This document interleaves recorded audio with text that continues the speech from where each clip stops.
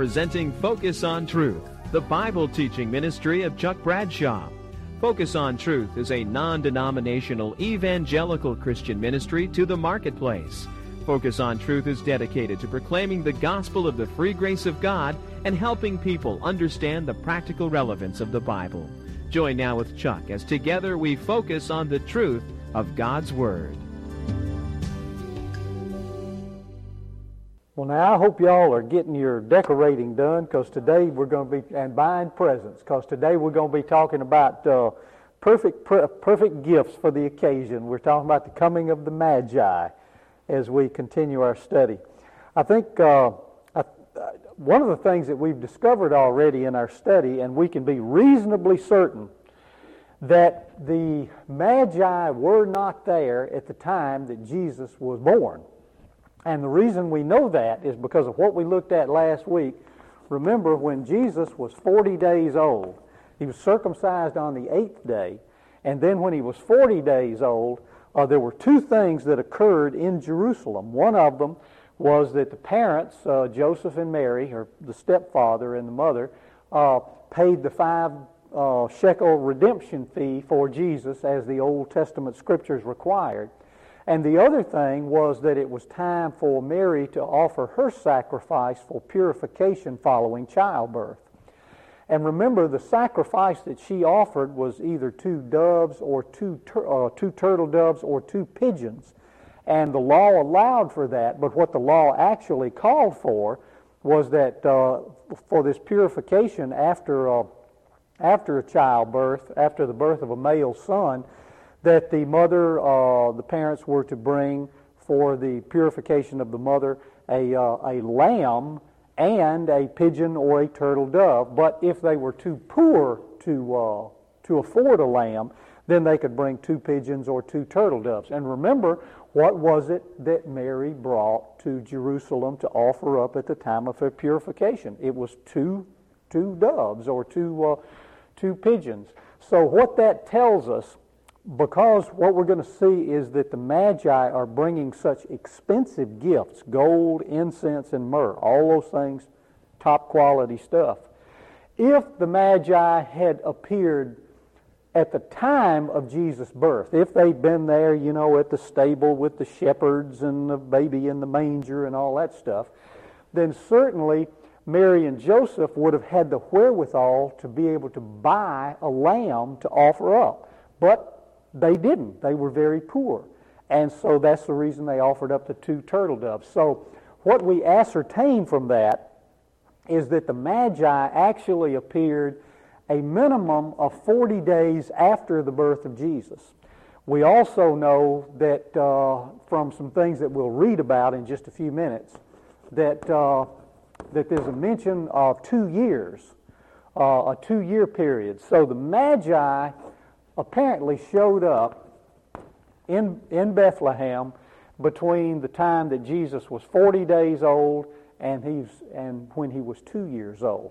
And we'll see that and see the importance of that in just a few minutes as we work our way through this. So notice I put in your notes there. I promise I won't sing it, but we'll read it together. There's the old Christmas hymn by John Hopkins, "We Three Kings of Orient," and I know as I read it, you're going to be kind of humming along with me, and that's okay. But we ought to ask ourselves some questions about this. We really very often form our mental picture of the way things were based on songs. How is it that we learned our ABCs? How'd you learn your ABCs, Susan? A, B, C, D. That's right. And still have to do that sometimes. You start looking through the file and it comes, L-M-N-O-P. Oh, there it is. And we still do that. And kids and we learn a lot of things through hymns. That's the reason I'm convinced that in churches, while I like praise songs, and praise songs are great, and they get us in the mood to worship very often, one of the really important things to do is not to get away from these old hymns that have lots of theology in them. Immortal, invisible, God only wise. It just confirms in our minds, and because of the hymnody, it just really settles itself in our souls. We really get a real dose of gospel theology. All right, let's read a little bit of this hymn and just kind of ask some questions about it as we go along, and then we want to see if we can answer some of those questions as we look at the text of Matthew chapter 2. We three kings of Orient are. Well, how do we know that there were three? Well, a lot of people assume that there were three because of what? Because there were three gifts. There must be three people. Well, hey, I've given more than one gift to people at times. So what we know from this is because of what we're going to read in Matthew chapter 2, the plural is used, so we know there were at least two, but it never states that there were three. In fact, it would be real unusual for a group, any group of people who were carrying on their person gold, incense, and myrrh, for only two or three of them to go on a long journey that they took from what would be modern-day Iran or Iraq, up through the Fertile Crescent here, and then find their way down to the city of Bethlehem. It would be kind of strange for just two or three people to make that trip by themselves, because that would be a pretty dangerous journey, particularly carrying something that valuable. We three kings. Were these people kings? The Bible never says that they were. Of Orient are. Were they really from the Orient? When you and I think of the Orient, what area do we think of? What countries come to mind generally? Japan, China, places like that. And yet what we're going to see is that these people came from what would be modern-day Iran or Iraq. Bearing gifts we traverse afar, field and fountain, moor and mountain, following yonder star. Now the inference is that the star all of a sudden appeared over here. These wise men, these Magi, saw it, and they started following the star. And but as we read Matthew's account, what we're going to discover is that's not what happened at all. What happened is that a star appeared over here. And these guys, and we'll talk about why, ascertained that this had something to do with the birth of a Jewish king whom something was real special about, because their intent was not to crown this king, but was to worship this king. They made their way not to Bethlehem, but they made their way to Jerusalem. Jerusalem is the capital of Judea. That's where you would expect to find the king. And these guys didn't find the king there, and so they did something that most guys don't do, and that is they stopped and asked for directions and discovered that the Messiah was, whenever the Messiah was to be born, he was going to be born 4 miles south of there in a little city called Bethlehem. And it's at that point that it says they followed the star. So when you sing this Christmas hymn, during these next few weeks of holiday, and you get to the part about following yonder star, just remember that was the 4 miles from Jerusalem to Bethlehem. It wasn't all the way over here, but we'll see that again. And now I hope I'm not ruining the story for you by going through this. And then he's going to, and then there's talk in the next 3 stanzas about the various gifts that are brought: gold, frankincense, and myrrh. It is interesting in that second stanza. It says, "Born a king on Bethlehem's plain, gold I bring to crown him again." Now, there are a couple of words in there that give us problems. One is to crown him, because there's nothing in here where it ever says that these Magi showed up to crown this baby. They already acknowledged that he was the king. This is the one who is born King of the Jews. In fact, they were so convincing that it got Herod all upset, because Herod was the reigning king at that time. But it does say something that should pique our curiosity is, why would Hopkins write, "Gold I bring to crown him again"? Why again? This is a baby. When was this baby crowned? And I think probably in the mind of the hymn writer, Hopkins, it's an acknowledgement that this little baby was none other than the eternal Son of God, who is already King of Kings and Lord of Lords. But clearly they did not come to crown him. They came to worship him, as we shall see. All right, let's talk about one other thing, and that is, who were these Magi? Since we're going to be talking about Magi, who were they? I put in your notes there that a Greek historian named Herodotus talked about the Magi, that they were a priestly caste of the Medes. Remember, the Medes and the Persians lived in this area. Persia would be modern-day Iran. They practiced Zoroastrianism. Zoroastrianism was a form of religion in which a person or a so-called deity named Ahura Mazda, sounds like an automobile, doesn't it? Ahura Mazda was worshipped in the presence of fire. Now that's significant because one of the things, if you recall the story of Daniel, in fact, in Daniel chapter 2, remember there were 3 Hebrew boys. They weren't Hart, Schaffner, and Marks. They were three other guys. Who were they? Do anybody remember? Shadrach, Meshach, and Abednego. Actually, that's their Babylonian names rather than their Hebrew names, but their names were changed to that. Isn't it funny that we remember those 3 boys as Shadrach, Meshach, and Abednego by their Babylonian names, but we don't remember Daniel by his Babylonian name? His name was changed to Belteshazzar. Isn't it funny how we make those associations? But anyway, remember Nebuchadnezzar had set up this huge statue in the plain of Dura, and he said, all right, every time the band strikes up a tune, I want everybody to bow down and worship this statue. And now, we don't know where Daniel was. Maybe he was down here in the Persian Gulf on vacation or something, but because he's not mentioned in that particular context in chapter 2. But the 3 Hebrew boys said, no, we're not going to do that. And they said, okay, well, the penalty for not worshiping is to be put where? In the furnace of fire. The furnace of fire.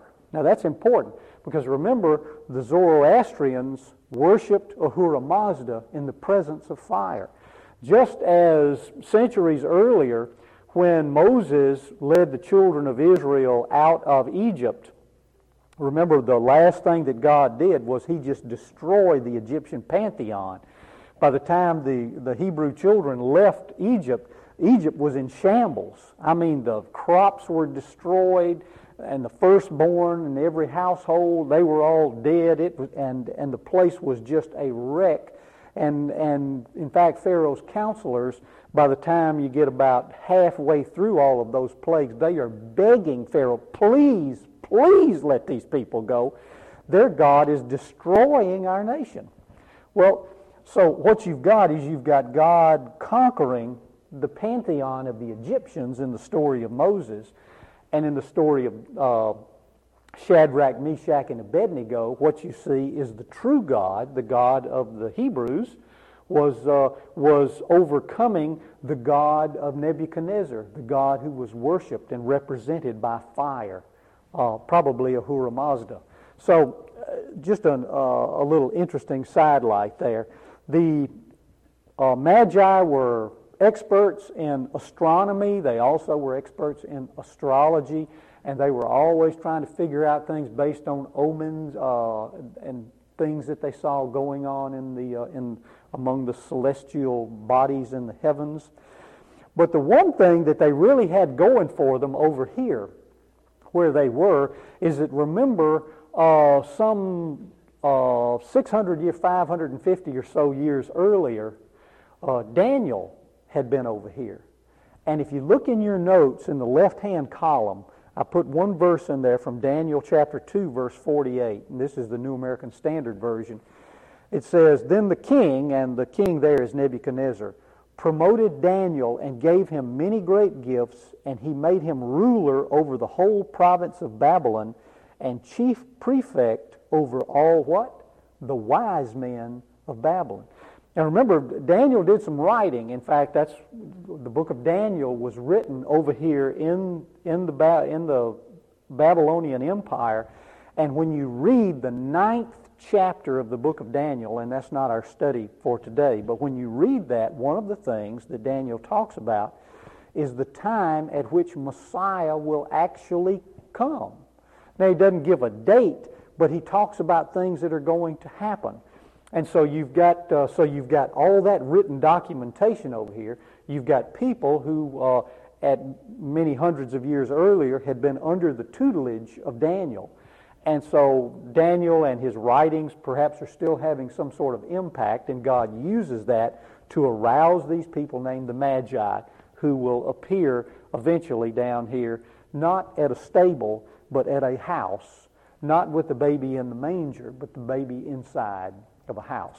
All right, let's, with that in mind, I promise I'm not going to destroy the Christmas story for you, but, when you set up your creche, we like to do that, put it on the coffee table, unless you have grandchildren, and then you have to put it up on the mantle, because the grandchildren will take the little baby Jesus out of the manger and pull his head off. But what you want to do is, our tendency is to set the stable up and the angels on top and the star and got mom and stepdad in there and the baby Jesus in the manger, and then there's shepherds, and they're usually animals, and there's no little drummer boys or anything like that. But usually we've got three really good-looking, well-dressed guys, and with camels who are over to one side. Well, remember, they weren't there. So if you want your creche to be politically correct, leave off the Magi. Keep them in the utility room or out on the porch, and just move them, a few inches every day. And eventually, when they get there, of course, the baby and the mom won't be at the manger anymore, in the stable or the cave. That's just an aside. Matthew chapter 2. After Jesus was born in Bethlehem in Judea. Now, why was he born there? Because remember, Micah, the prophet Micah in the Old Testament, had prophesied what? That's where the Messiah would be born, was in Bethlehem. That's the reason that Joseph and Mary made the 90-mile trip from Nazareth to Bethlehem in late-term pregnancy for her. That was not something that most women would enjoy doing, but there was a Roman bureaucracy, and some bureaucrat had said it's time for you to go back to your roots, and so they had to go. God used Caesar Augustus that way. After Jesus was born in Bethlehem in Judea during the time of King Herod. Incidentally, remember this, that Herod himself was not a Jew. Herod was an Idumean. An Idumean. An Idumean is a descendant of Esau. Now, the Hebrews were descendants of Esau's brother, who was Jacob. That's right. So you got Jacob and Esau. Now, generally, for a long time, how well did Jacob and Esau get along? Not well at all. All right, so Herod was a king because the Roman Senate had appointed him to be king. The people who lived in this area resented that. They resented it even more that a descendant of Esau was reigning over them rather than a descendant of Jacob. So Herod was not a real popular guy. In fact, he was hated to the degree that I believe it was this Herod that he had decided when it was getting close to time for him to die, one of the things that he did was that he ordered that after his death that a number of prominent citizens in the area of Jerusalem be put to the sword, because he knew that when he died there would be rejoicing all over Judea that he was dead. And so he wanted some people to be mourning. And the only way they would mourn is if some of their friends and relatives were put to the sword. Just a real prince of a guy, you can tell. All right. After Jesus was born in Bethlehem in Judea, during the time of King Herod, Magi from the east. Notice it doesn't say from the Orient, it just says from the east, and certainly this area we're talking about, Iraq, Iran, is certainly east of there, came to Jerusalem. And now, why did they come to Jerusalem? Well, again, they're looking for whom? They're looking for a king, and where would you expect to find a king? Well, you expect to find a king 4 miles north of Bethlehem in Jerusalem, because that's the capital of Judea. So that's why they got... Now notice, does it say anything about their following a star to this point? Nothing there. But they came to Jerusalem and they asked, "Where is the one who has been born King of the Jews? We saw his star in the east and have come to worship him." Notice, it doesn't say we followed his star over here. It just says we saw his star. His star appeared. We call that the Christmas star. His star appeared in the east, and we've come to worship him. When King Herod heard this, he was disturbed. Now, why would he be disturbed? Well, they're coming to worship what? A king. Well, what is Herod? He's king. So, that's a threat for Herod. Herod already knew that people didn't like him.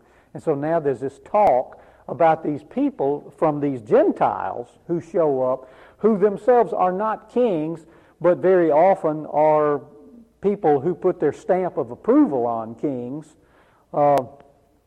They're there, and it's very disturbing to Herod. And Herod probably had printed up a lot of those T-shirts. We've all seen the T-shirt that says, "If Mama ain't happy, ain't nobody happy." Well, Herod probably had some that said, "When Herod ain't happy, ain't nobody happy." Because notice what happens. It says, when King Herod heard this, he was disturbed, and all Jerusalem with him. So, the ripples were sort of going outward from all of this. When he had called together all the people, now he's going to get his advisors together to ask him a question. He doesn't have a clue what the answer is. Now, what is it that the wise men want?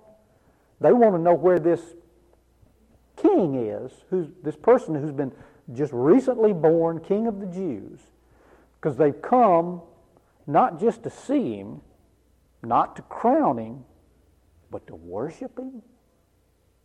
Man, this must be somebody really special. It says, when he had called together all the people's chief priests and teachers of the law, he asked them where the Christ, where the Messiah was to be born. Now notice, nobody starts scratching their head and say, "Well, that's a good one, Herod. Golly, I wish I could tell you." No, they were students of Scripture. Notice what they say. They quote from Micah. Micah chapter 5, verse 2, as we shall see. It says, "Where's the Christ to be born? In Bethlehem in Judea," they replied, "for this is what the prophet has written. But you, Bethlehem, in the land of Judah, are by no means least among the rulers of Judah, for out of you will come a ruler who will be the shepherd of my people Israel." Now, Matthew didn't put in the next couple of verses 3 and 4 that are in that Micah wrote. He didn't have to, because Jewish people were real familiar with this passage. It was a messianic passage. But if you read the next couple of verses that come after this in the Old Testament, it talks about this king who reigns has an eternal reign. So this is an unusual king that he's talking about here. Then it says, incidentally, here you've got people who know the Old Testament Scriptures. They're familiar with the messianic prophecies throughout the Old Testament about there's one who's going to come. That's these advisors of Herod. And yet, when Herod says, "Hey, where's this baby supposed to be born? Where's this Christ supposed to be born?" Isn't it amazing that there's no record that any of these guys ever made the 4-mile trip from Jerusalem to Bethlehem to check it out, just to see if there was anything going on? Go figure. Then Herod called the Magi secretly, and notice what he wants to know now. And he found out from them the exact time the star had appeared. Now, why was it important to know the exact time the star had appeared? That would mark, in Herod's mind, and he's probably right, that would mark the birth of the baby, and that would give you an idea how old this child is. And in the study next time that we'll have next week, one of the things that we'll see is that Herod tries to destroy this child. And what does he order? He orders that all the male babies in Bethlehem and its environs, we're not talking about thousands of babies, but we are probably talking about scores of babies, maybe hundreds, but certainly scores, would be put to the sword. And what was the criterion? 2 years old and younger. That's why we're convinced that the Magi arrived sometime between the time that the little baby Jesus was 2 years old and when he was 40 days old. We know he wasn't there before he was 40 days old. All right, let's keep reading. He sent them to Bethlehem and said, "Go and make a careful search for the child. As soon as you find him, report to me so that I too may go and worship him." Do you think Herod really is interested in worshiping? No, he's more interested in getting rid of this potential threat to him. After they had heard the king, they went on their way, and the star they had seen in the east went ahead of them. Now they're following the star. So see, we can sing Hopkins' first verse after all, and it's accurate. So it went ahead of them until it stopped over the place where the child was. Now, where was that? Was that a stable? Was that a cave? Were there shepherds there? Well, let's keep reading. It says, when they saw the star, they were overjoyed. On coming to the house, they saw the child with his mother Mary. So now where's Jesus? He's in a house. So see, things have changed. So there's a period of time that has transpired here between the time of the birth of Jesus in very rudimentary environment, I guess you could call it, as opposed to where Jesus is now. Now, we don't, he's not living in the Taj Mahal, obviously, but he is in a house. Perhaps now, if we're talking about somewhere between 40 days and 2 years, it's very well, it well could be that the big crunch, the big rush that had been going on in Bethlehem and getting registered, the registration that Caesar Augustus had ordered, that a lot of that had been accomplished now, and as soon as it was accomplished, it's kind of like going to vote. You vote, and you don't hang around the polls, for a long time. You vote, and then you go on back home. And that's probably what these folks did. They registered, and then people would disperse. They would go back to their homes. But for some reason that is not specifically stated in Scripture, apparently Joseph and Mary and the baby remained in Bethlehem, but they were not living in as crude a condition as at the time that the baby was born. And it says, they saw the child with his mother Mary, and they bowed down and worshiped him. And the fact that they would worship him indicates what? That this child is deity.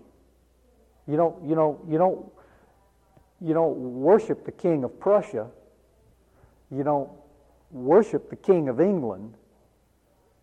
You honor them, and you certainly bow down to them, but you don't worship them.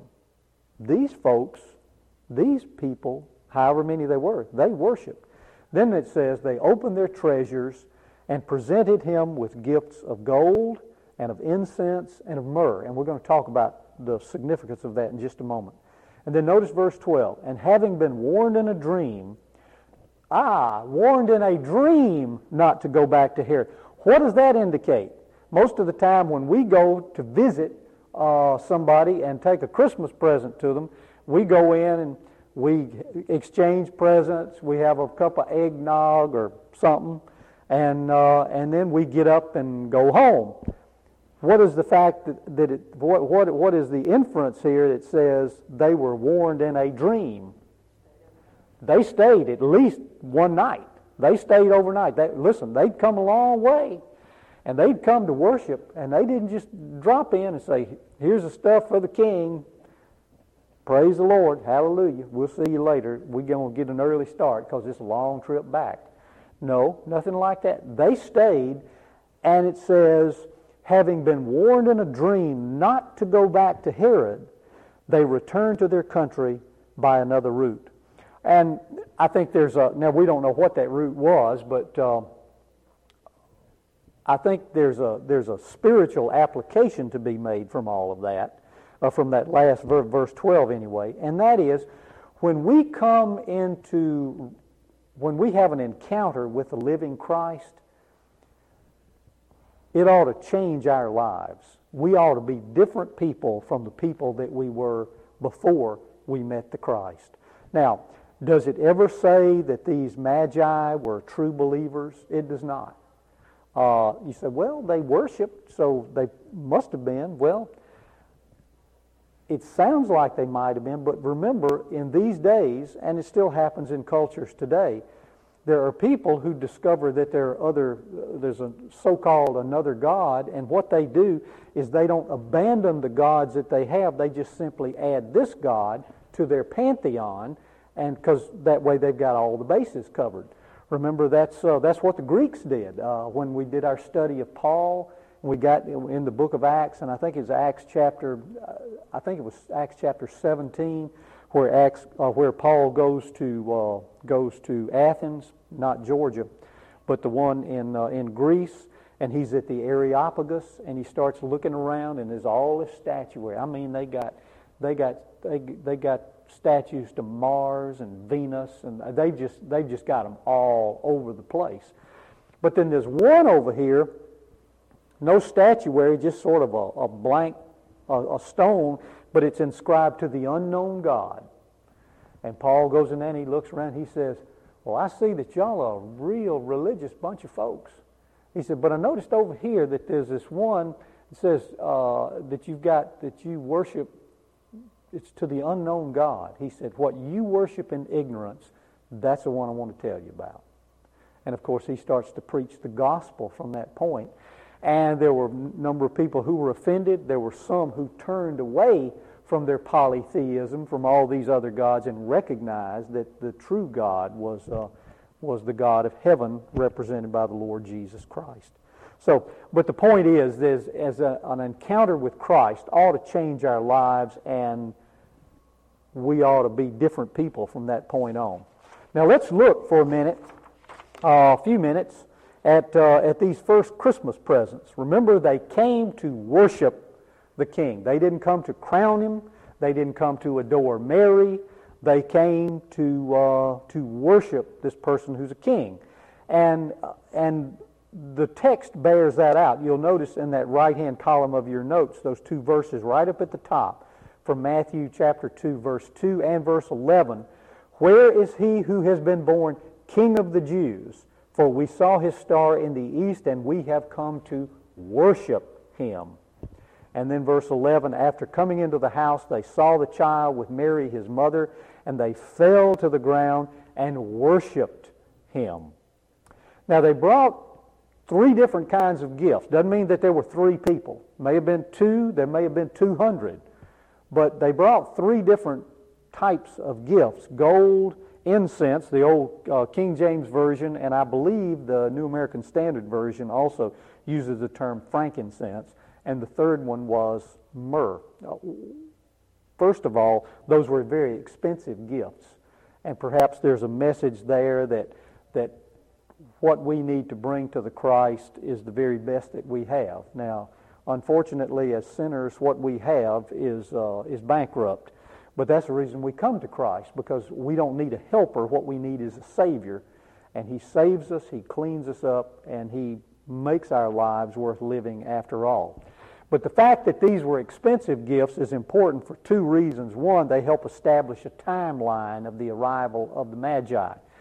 If the Magi had arrived prior to if they had arrived the way our manger scenes are set up, so that they were there when the baby was to be born, then Joseph and Mary were crooks, because they had the wherewithal to buy a lamb, but they didn't buy a lamb for Mary's purification. So one thing about bringing expensive gifts, it helps establish a timeline that their arrival came after the 40 days after that rite of purification was performed. The second thing about those expensive gifts is it is God's perfect, right-on-time provision for a very unexpected trip. In fact, at this point, they don't even realize that they're going to have to make this trip. They still are a poor family, but as we shall see in our study next time, they're going to have to escape. Mary and Joseph are going to have to take this little baby and escape to Egypt in order to save the baby's life. Now, how do poor people just all of a sudden just leave and go to a place like Egypt and stay there for a time that they don't have any idea how long it's going to be. Well, you need some money to do that. Well, now they've got the wherewithal to pay because they have gold, they have incense, and they have myrrh. And those are expensive gifts. But those gifts are more than expensive. They're gifts that are symbolic as well. They're symbolic of Jesus' person and his work. Gold in the Scriptures, more often than not, represents royalty, but it also represents deity. If you notice the passage from Exodus chapter 25 in the left-hand column of your notes, this is a reference to the furnishings in the tabernacle. Remember, the tabernacle was that mobile worship center that God gave Moses the plan how to construct it, and then it was subsequently constructed. Notice it says in 25:10 of Exodus, have them make a chest of acacia wood. Acacia was a very common wood there. Overlay it with pure gold, both inside and out, and make a gold molding around it. Cast 4 gold rings for it and fasten them to its 4 feet. Then make poles of acacia wood and overlay them with gold. Then put in the ark the testimony. That's the 2 tablets, the 10 commandments. Then put in the ark the testimony which I will give you. And then he goes on to say, make an atonement cover. Now, that's, again, in the King James and in the New American Standard, the term that's used is not atonement cover, it's the word mercy seat. Make a mercy seat of pure gold, and make 2 cherubim out of hammered gold at the ends of the cover. Now, the reason I brought that up is notice that this is a real picture of Christ, this ark of the covenant. Because it's made of wood, that would represent his humanity. But it's overlaid with gold, and the gold represents his deity. And notice that it's pure gold, and it's gold that's just overlaid on things. There's nothing that says that gold was hammered in any way. In fact, the only thing that's mentioned in here that has had a human tool put to it, a hammer, was what? The cherubim that were fastened to the top. And I think that's significant because the cherubim, like angels or anything else, were created beings, just like you and I are created beings. But God himself is not a created being, so there's no hammering on the things that represent him. Incidentally, and this will not be on the test, this is just a little side note. Remember that when it was time to put the tabernacle in mothballs, and Solomon constructed the temple, when the stones were hewn for that large temple, they were not hewn on the spot. In other words, they didn't bring stones over there to the temple site and say, all right, that's so many cubits, and then they got the hammers out and cut it. No, all that hammering and cutting was done at the quarry site. And the stones were brought to the site and just slid into place. One of the things it says in the construction of the temple was there was no hammering heard on that site. And again, it's just a picture that you and I are the created beings. God is not. And notice John says that. John reminds us of that in John chapter 1. Remember when we study the Scripture regarding the Christmas story, we generally look in 2 places. We look in Matthew and we look in Luke, because that's where the information really is. Remember that what about Mark and John?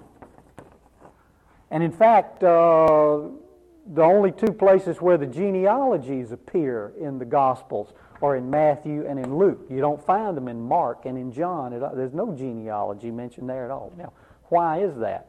Well, Matthew was written primarily to a Jewish audience, and the whole emphasis is on Jesus as the King, that he's the fulfillment of all those Old Testament prophecies. That's the reason Matthew is just filled with quotations from the Old Testament. Because what Matthew is showing to the Jewish people is that this is the promised Messiah. He's the one who meets all this criteria that was established in the Old Testament. Now, when you read Luke, Luke is written primarily to a Greek-speaking audience, and what Luke does is he emphasizes the humanity of Christ. And it's in Luke's gospel where we read the stuff about Zechariah and Elizabeth and about the way Mary felt about things and the struggles that she was having. And what we get is a whole lot of human interest kind of stuff in Luke's gospel. Mark is written from a Roman standpoint, and what Mark really emphasizes is the fact that Jesus was a servant. Well, who cares what kind of pedigree a servant has? If you're choosing somebody that's going to be serving your food or cleaning your house or whatever they're going to be doing, you're not concerned about their pedigree. What are you concerned about? Can they get the job done? That's all you care about. And so Mark doesn't give us any sort of genealogy. He doesn't talk about the birth of Jesus. He just says, immediately, here's Jesus, and he's doing all these things. John, on the other hand, is written more to sort of I guess you could call it a worldwide audience of readers. And what John emphasizes is that Jesus is God in human flesh. And that's what we see in this passage here. What kind of genealogy does God have? He doesn't have a genealogy. But notice the passage from John 1. We'll just look at 2 or 3 verses. In the beginning was the Word, and the Word was with God, and the Word was God. He was with God in the beginning. Through Him all things were made. Without Him nothing was made that has been made. Verse 10, He was in the world, and though the world was made through Him. Notice, emphasis repeatedly that Jesus is the Creator. Though the world was made through Him, the world did not recognize Him. Verse 14, the Word became flesh. Here's the Christmas story as far as John is concerned. The Word, the eternal God, the Word became flesh and made His dwelling among us. We have seen His glory, the glory of the one and only who came from the Father, full of grace and truth. The goal represents the fact that certainly Jesus is King, but it also represents the fact that He is God. Stands for that. Then there's the incense or the frankincense, whichever you prefer, which was a gum resin. That's symbolic of the priesthood. Now, what's fascinating about this is that from a Jewish standpoint, from the traditional Jewish standpoint, would Jesus have ever qualified to be a priest? And the answer is no. Why not? Because Jesus was from the tribe of Judah. Judah was the kingly tribe. That was the tribe through which the kings came. This is the tribe of David and Solomon. Well, if you were going to be a priest, you had to come from a different tribe, and that was the tribe of Levi. And in fact, you had to be a member of a certain family in the tribe of Levi. And yet what we see in Christ is we see the Scriptures talking about Him as our great high priest.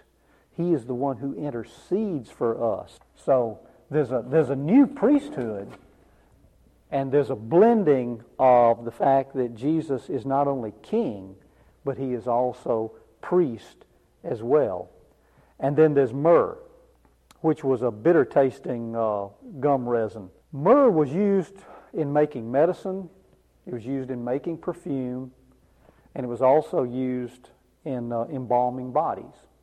Remember, it was offered to Jesus mixed with wine to be an analgesic when He was hanging on the cross, and He refused to drink it.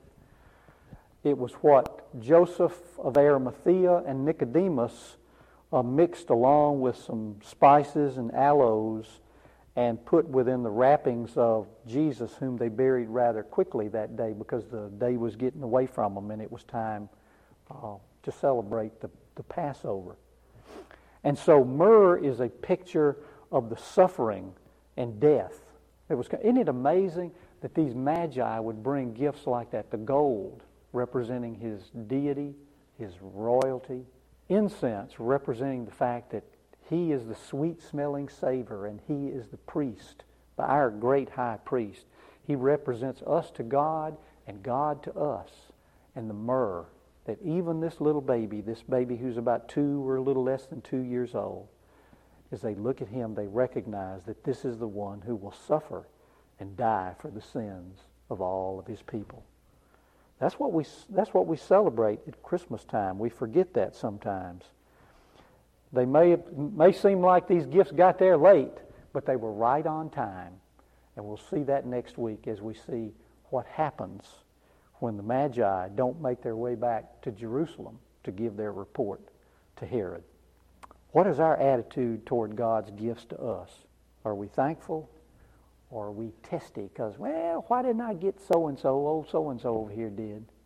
May God give us thankful hearts. Father, thank you so much again for your kindness and mercy and your grace and your goodness and your love. Thank you for this great story. Thank you that even in this day you rouse the spirit of a bunch of Gentile seers and omen seekers and impress them to go to seek out the one who was born King of the Jews. You've been listening to Focus on Truth, the Bible teaching ministry of Chuck Bradshaw. Focus on Truth is a non-denominational evangelical Christian ministry to the marketplace. Your gifts to Focus on Truth are tax deductible. Write to Focus on Truth, Box 5367, Columbus, Georgia, 31906.